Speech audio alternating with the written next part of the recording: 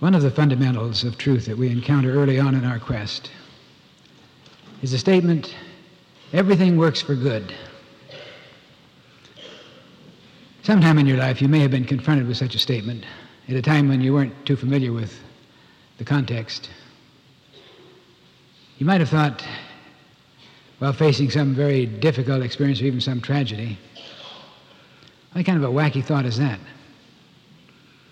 Everything works for good. What's good in this? So at first it seems to be an extremely Pollyanna attitude, terribly naive, even irritating. And we're often told by the truth student, if you're feeling doubtful, unhappy, or concerned about something, if things are not going well, hold firmly to the thought, everything is working for good. It's hard to do at first, isn't it? But in time we come to realize that it is not Pollyanna at all. That it is an expression, a recognition that you are an expression of the activity of God. And as Jesus said, it is the Father's good pleasure to give you the kingdom. All the time. It's the divine will to resolve all difficulties into harmony all the time. Even when you're bogged down in seeming limitation. There's an inexorable force for good underlying your experience, always. So you begin to affirm everything is working for good, but not to make it so, but rather to step out of the darkness into the light of oneness with what we call the divine flow. Is to get yourself in tune with the truth that behind the appearance there's a transcendent level, a divine will, that is always seeking to transpose any dissonance into harmony. It's a very subtle aspect of life, but very important to know. As an example, let's look at the story of the Israelites in the Bible, in their journey from Egypt to their promised land.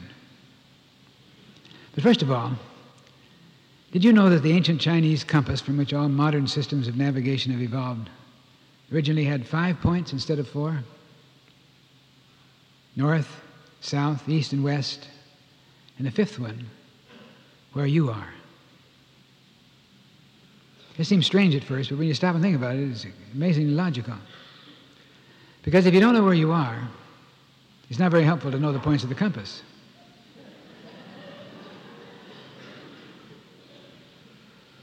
It's good to keep that in mind concerning a lot of things in life. So to find your way in the study of the Bible, or the study of fundamental truth, we must know where we are and commence at that point. Otherwise, we will forever be on the outside looking in. So you see, the Bible only makes sense when we begin where we are and see it in a personally symbolic sense. So the Israelites, representing the human thoughts within us all, were being led by Moses, representing the ascending urge, to the land of promise, signifying happiness and peace, freedom from want and sickness, the promise of a new and wonderful life. It seemed a simple matter for the Israelites to cover the 200 miles from Egypt to Palestine in a short time. And they did arrive at the border after a very small journey. But after sending some spies on a reconnaissance into the land, they felt totally insufficient to enter in and possess the land. And the spies came back and reported, there are giants in the land, and we are in their sight and in ours as grasshoppers. In other words, it was all there for the taking, but they didn't have the consciousness to enter in. And when you find yourself on the verge of success, but it just isn't working out for you, you may feel like a failure. But are you really a failure? You still want to succeed. You still desire healing.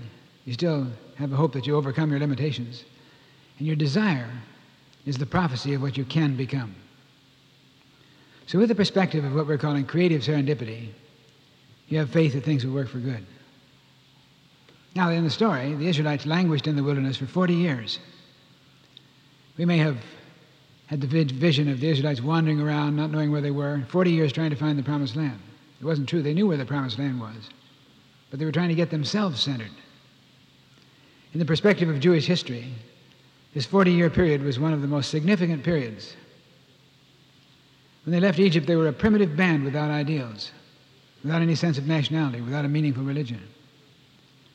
In this 40-year period in their wilderness schoolroom, they developed laws, culture, self-sufficiency. They became a cohesive body with a culture and character of their own.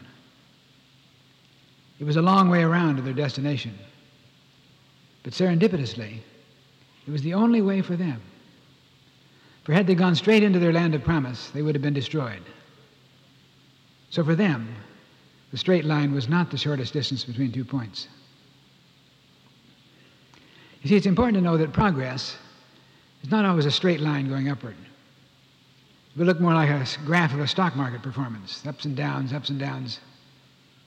The need is to exercise the discipline to be patient with yourself. You're not a machine. There will always be periods of varying energy. So the successful person is not one who has no failures, but one who is not defeated by failure. He picks himself up, dusts himself off, and launches out again and again and again. The Israelites' wilderness experience is about like a person going to New Haven to find a haven from life and winding up getting a college education at Yale.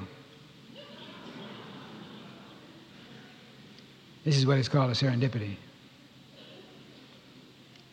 The classic example is Columbus, who set out to find a short route to faraway Cathay, the route to the east, by sailing around the world to the west. He completely failed in his goal, but in the process, he discovered a new world. The word is serendipity. In the 18th century, there lived an English writer named Horace Walpole. He tells how an old Persian fairy tale had made a profound impression on his life. It had to do with the 3 princes of Serendip. Serendip was the ancient name for Ceylon, which in our lifetime has since been changed to Sri Lanka. These 3 young noblemen of Serendip, while traveling through the world, rarely found the treasures they were looking for. Yet continually ran into other treasures equally great, or even greater, which they were not seeking. And looking for one thing, they found something else. So it dawned on them that this was one of life's sly and wonderful tricks. It gave them a slant on life that enabled them to be positive and optimistic about all things. And for them, every day resulted in a new and thrilling experience. Even though their goals sometimes eluded them, they were more than rewarded with the wayside discoveries, the serendipities. So Walpole coined the word serendipity. It is defined as the discovery of goals which you stumble into, or which stumble into you, while you're on a search for altogether different goals. If you search through your life, through your experience, your memory, you'll probably find many serendipities that you've never referred to in that way. A good example of this, a boy in Decatur, Illinois, answered an ad in a magazine ordering a book about photography, a field in which he was very much interested. But the publisher made a mistake and sent him a book on ventriloquism. He could have been angry and sent the book back with a critical note, but he had a very inquisitive mind. So he read the book, became fascinated with the subject of ventriloquism. He began practicing the art of throwing his voice, and he became very good at it. He created a wooden dummy to whom at one time more people listened on a Sunday evening than anyone in history. It was Charlie McCarthy. So Edgar Bergen turned a mistake into a lifelong opportunity. This is a serendipity. Also, it may be an experience in which you may be part of a special outworking for someone else. There's a story told by Aulus Gellius reporting that a slave who ran away from a cruel taskmaster in Africa took refuge in a cave. Hiding in the half-dark, dank surroundings, the slave was thanking his lucky stars for his escape when a lion suddenly appeared in the cave's entrance. The lion crouched and slowly entered the cave, and the slave retreated until he stood with his back against the wall, paralyzed with fear.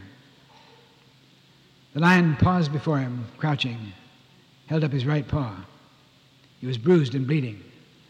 In it was a thorn. The slave, who was named Androcles, gathered up his courage and extracted the thorn with great care. And the lion gratefully licked his helper's hand and departed. 3 years later, in Rome, Androcles, who had now become a Christian, was seized by Roman persecutors in order to renounce his faith. He refused and was sentenced to fight a lion in the Roman arena, which normally meant sudden death. But the lion which had been brought from the African wilds was the same one Androcles had befriended. It recognized its benefactor. Instead of attacking him, showered him with such affection that Androcles was granted his freedom. George Bernard Shaw wrote a play on the theme, his classic Androcles and the Lion. Now, what is this process of serendipity? Is it a matter of chance, just a lucky break, and perhaps even some capricious will of God? It is my conviction this is a basic fundamental principle, an omniactive force that can be harnessed. And until we understand this, we miss one of the great factors of this important insight of truth. It is what I call the God spell. It's like the pull of the sun on the sunflower, a force that is very much a part of nature itself. Science has come to a new awareness of a force that contrasts the power of entropy. It is syntropy, the tendency of all things toward growth, toward healing, toward a higher and higher level of specialization. Now, entropy, for those of you who remember your high school or college physics, is the view of the universe and life within it as winding down, running out, aging, and deteriorating. Many of you remember the study of astronomy and astrophysics, the idea that the universe is constantly running down, falling apart, as contrasted with a new insight of entropy, which indicates the universe is expanding, growing, constantly evolving outward. There's still a conflict between science in this area. But as to entropy, Al Capp has a classic illustration in his character, which some of you may remember, Joe Bitfusk, the little character dressed in black and with a funny little black hat. Wherever he walked, there was a black cloud over his head. Wherever he goes, things come to misfortune. Where he is, it always rains or storms. Machines always break down. Hens don't lay. Weapons misfire. Everything goes wrong when Joe Bitfusk is around. He represents the force of entropy. The concept of entropy has had a profound influence on the general attitude toward life, which we've all embraced in some way in our growing up. Just suppose that with every falling of the leaves, the life of a tree were ended. Suppose that there were not within the body the power to renew and heal itself. That with every cut of the finger or bruise of the knee, our lifespan would thus be shortened. Suppose that with every sorrow, every discouragement and despair, faith and hope were lost, never to return. It is difficult to even imagine, isn't it? Why?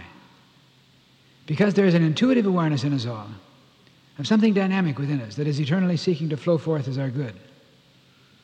It is because of this awareness that, as the writer says, hope springs eternal in the human breast.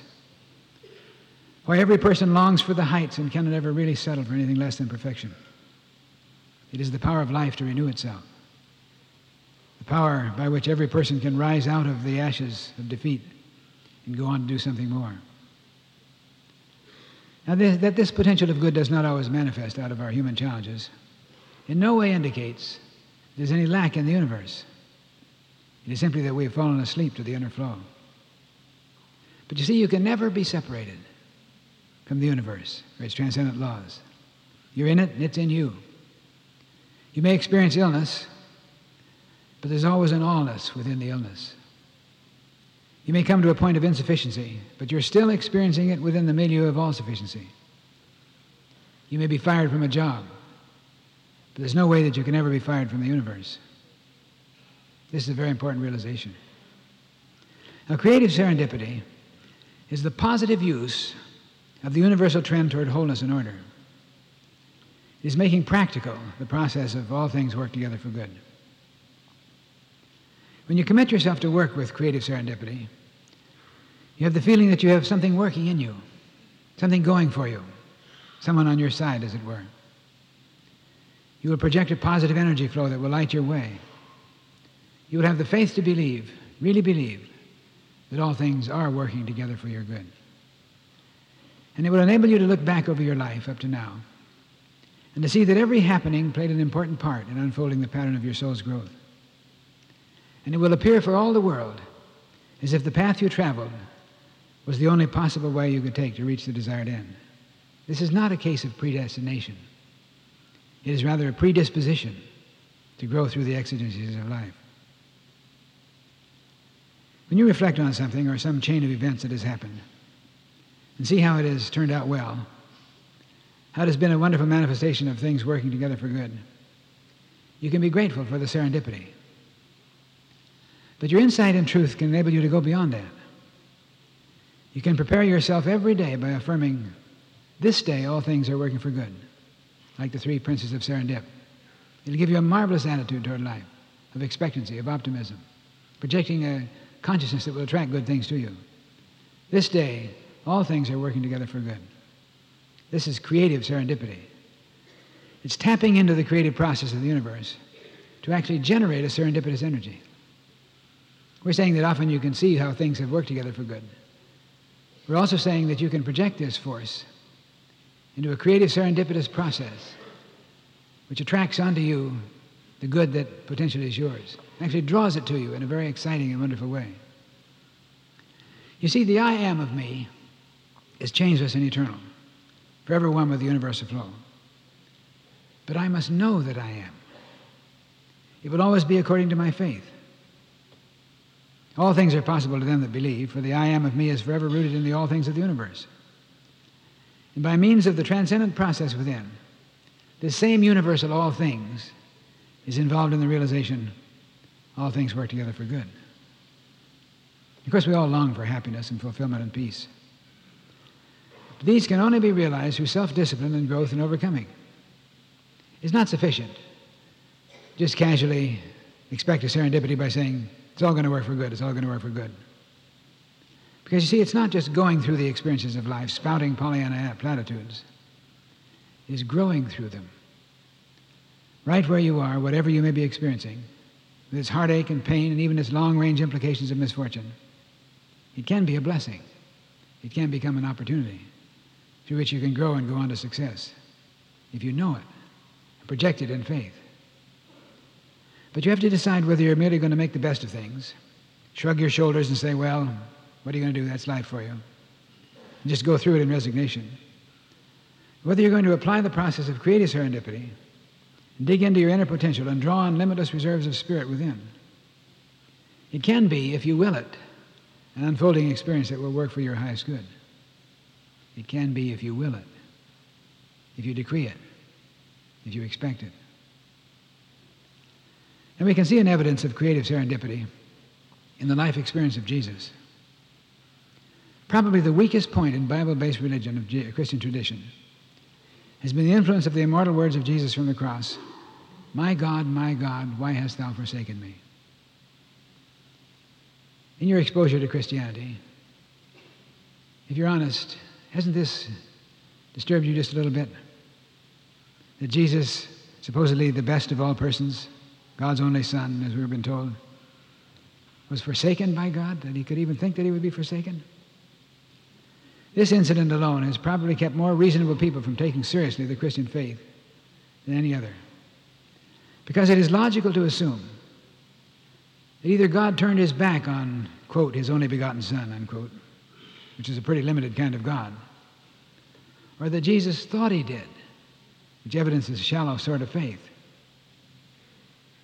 Now we know this was a faulty translation of the Hebrew, the words Eli, Eli, lama sabachthani, which when properly translated means, my God, for this was I kept. For this was I kept, or this is my destiny. In other words, in contemporary parlance, Jesus was saying, I'm right on track.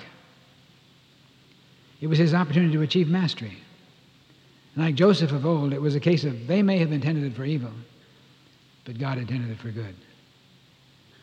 Drawing on the all things together, work together for good principle, it became a perfect example of creative serendipity. So out of this insight, we can see that when Jesus cried out from the cross, it is finished, this was no cry of resignation and hopelessness, as we've been taught.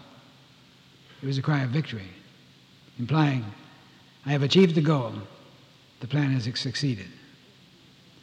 The persecutors set out to find a solution to the problem of this Jesus rebel, but instead, through Jesus, provided a channel for the transcendent light to flow forth from the cosmos in the form of Jesus' discovery of the Christ indwelling every person. The greatest discovery of all time. It's important to catch this insight, this beautiful interpretation of the Scripture, to get the real sense of what Jesus means, what his teaching involves. One man once said to me, "For years of my life I had a deep spiritual hunger, but it was never satisfied by the churches I attended or the religions I studied." Then he said, surprising even myself, I was moved in a Christian revival meeting to accept Jesus. I didn't really know what it meant. It was an emotional event and experience, but it was compelling. He said there was a time of elation, but I soon realized that the spiritual hunger deep within me didn't disappear. So I set out to really find and know Jesus. In the course of my quest, he says, I found your book, Discover the Power Within You. I found Jesus in an entirely new light. But most importantly, I discovered the Christ in myself, my own Son of God identity, my very own indwelling channel to God, which was a very real serendipity. He set out to find Jesus. Instead, he found the Christ within. That's one of the most important realizations in our study for truth. When you learn to see experiences from a serendipitous perspective, the all things work together for good attitude, you will never see anything as a mistake or a complete failure. You will know that no one door ever closes, but there's another open. As Shakespeare sings, you'll find tongues in trees, books in the running brooks, sermons in stones, and good in everything. When we catch this concept, we will never be satisfied to accept anything that happens, either letting it go or doing the best we can in it. We'll never accept anything less than knowing that somehow there's an evolution of good in this. Not that this thing in itself is good, but that it can work for good if I get in tune with the universal process, which we call centropy, the upward pull of God, which will enable all things to be resolved into that which is good. You name the experience, the loss of a job, a physical illness, some problem in your relationship with people, no matter what it is. It can be a process working for good if you know it, if you tune in upon this syntropic process of the divine upward pull within you, which always works for good, if you let it, if you tune in on it. One of the good examples of this is a pianist or an organist playing along, perhaps improvising, suddenly striking a wrong note. It can happen anyway. But with a good improvisational musician, you'll never know there was a mistake. Because when they strike a wrong note, creating a momentary dissonance, the skillful improvisational artist will transpose into a new key, and it will seem as if that dissonance was intended. It probably happens often, probably even to our great Paul Trueblood. But the important thing, a person who is well along in his understanding of this truth idea will do the same thing in his experience. He may seem to fall flat on his face in a job, in a relationship, in some difficulty. But always by keeping in tune with the all things work together for good process, it will be resolved into a new chord, into a new pattern. Suddenly we will look back and say, that's just exactly the right thing that happened to me. Being fired from a job, realizing that I'm not being fired from the universe, but I'm being fired out of my job into something better. So I give thanks that something better is on the way. And I find that something better. And I look back and say, how could I have been so blind? Of course this was the direction I should go. All things work together for good. Yet it's not just simply a matter of interpreting something that has happened. It's creating a projecting force which goes forth and draws to me the things that work together for good, always. This calls to mind the story of the drunken guest at a lodge in the north of Scotland. I've told this story before, but I think it's so very appropriate.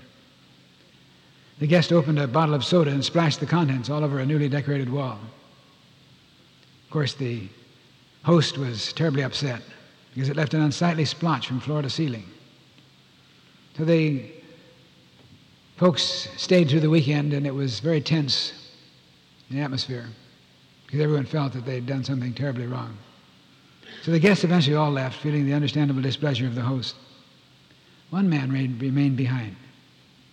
He studied the blotch, meditated on it.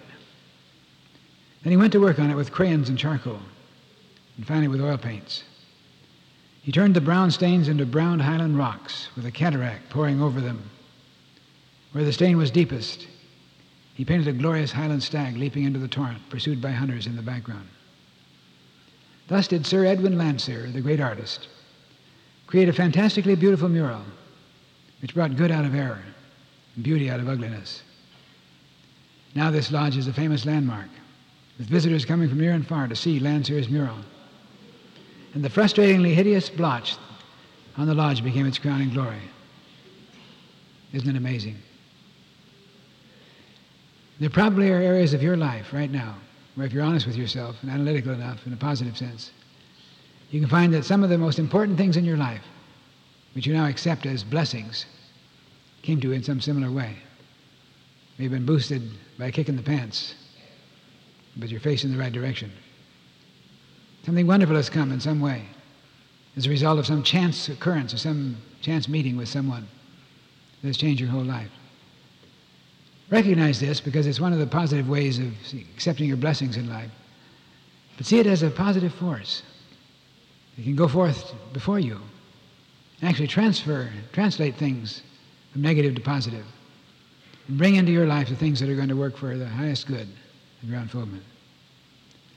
So remember, looking backward at what has already transpired, looking forward to the decisions and choices of the future, get into a consciousness of creative serendipity by knowing all things work together for good. Not to make it so, but to establish your faith on the high level of the Father's good pleasure to give you the kingdom. I invite you to be still with me for a moment now. Get involved in an experience of imagery.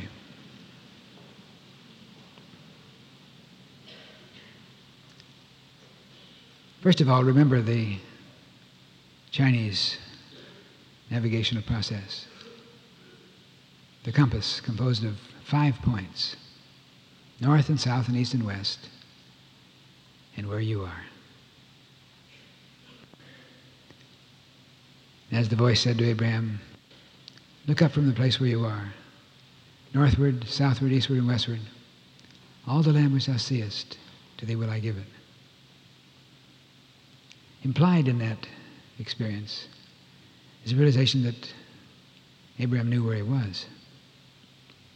So he could look south or north or east or west from where he was. He could relate easily to the dynamic flow of life, which will bring all the things that you desire. It's right where you are. Look southward, northward, eastward, and westward. Give thanks that all things work for good. All things work for good. Get the vision now of all the things of your life, things that have come to you already and things that are still unfolding for you in the future. Are part of this all things work for good process. Say to yourself, I'm in tune with this divine flow, and all things work together for good. See yourself going from this place today into the life of your world out there. See yourself taking steps, acting, serving, creating, in a way that attunes you to the divine flow of your own good. Have faith that it goes beyond your conscious ability or your experience. It touches upon one of the deep well springs of life in the universal sense. The force of entropy, of syntropy, the upward pull of the divine within your life, leading you into higher and higher avenues of expression, of fulfillment, of healing. All things work together for good. See yourself always centered in the very middle of the compass. As the voice said to Abraham, lift up your eyes and look from the place where you are, northward, southward, eastward, and westward. And you're in tune with the divine flow. And all the land which you see, all the success and achievement that you envision, all the healing and overcoming that you imagine shall be yours. All things work together for good.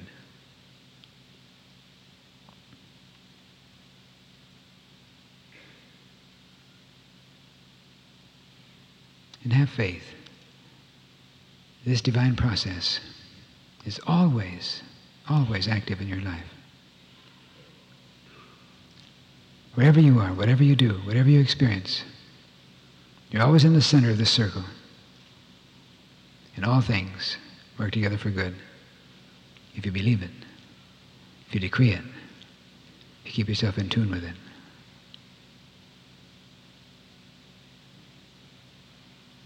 So for a moment, look to those areas of your life where you have something that you have let yourself believe is terrible. Some tragedy, some loss, some confusion, some heartache, some financial depravity.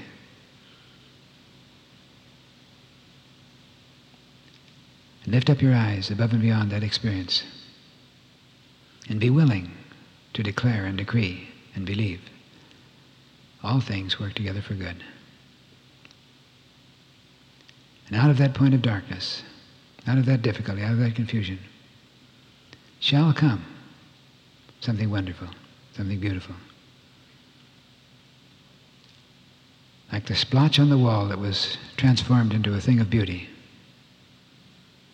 the dark point of your life may become the stepping stone to your crowning glory. Have faith. And you shall know the truth, and the truth shall make you free. So be it.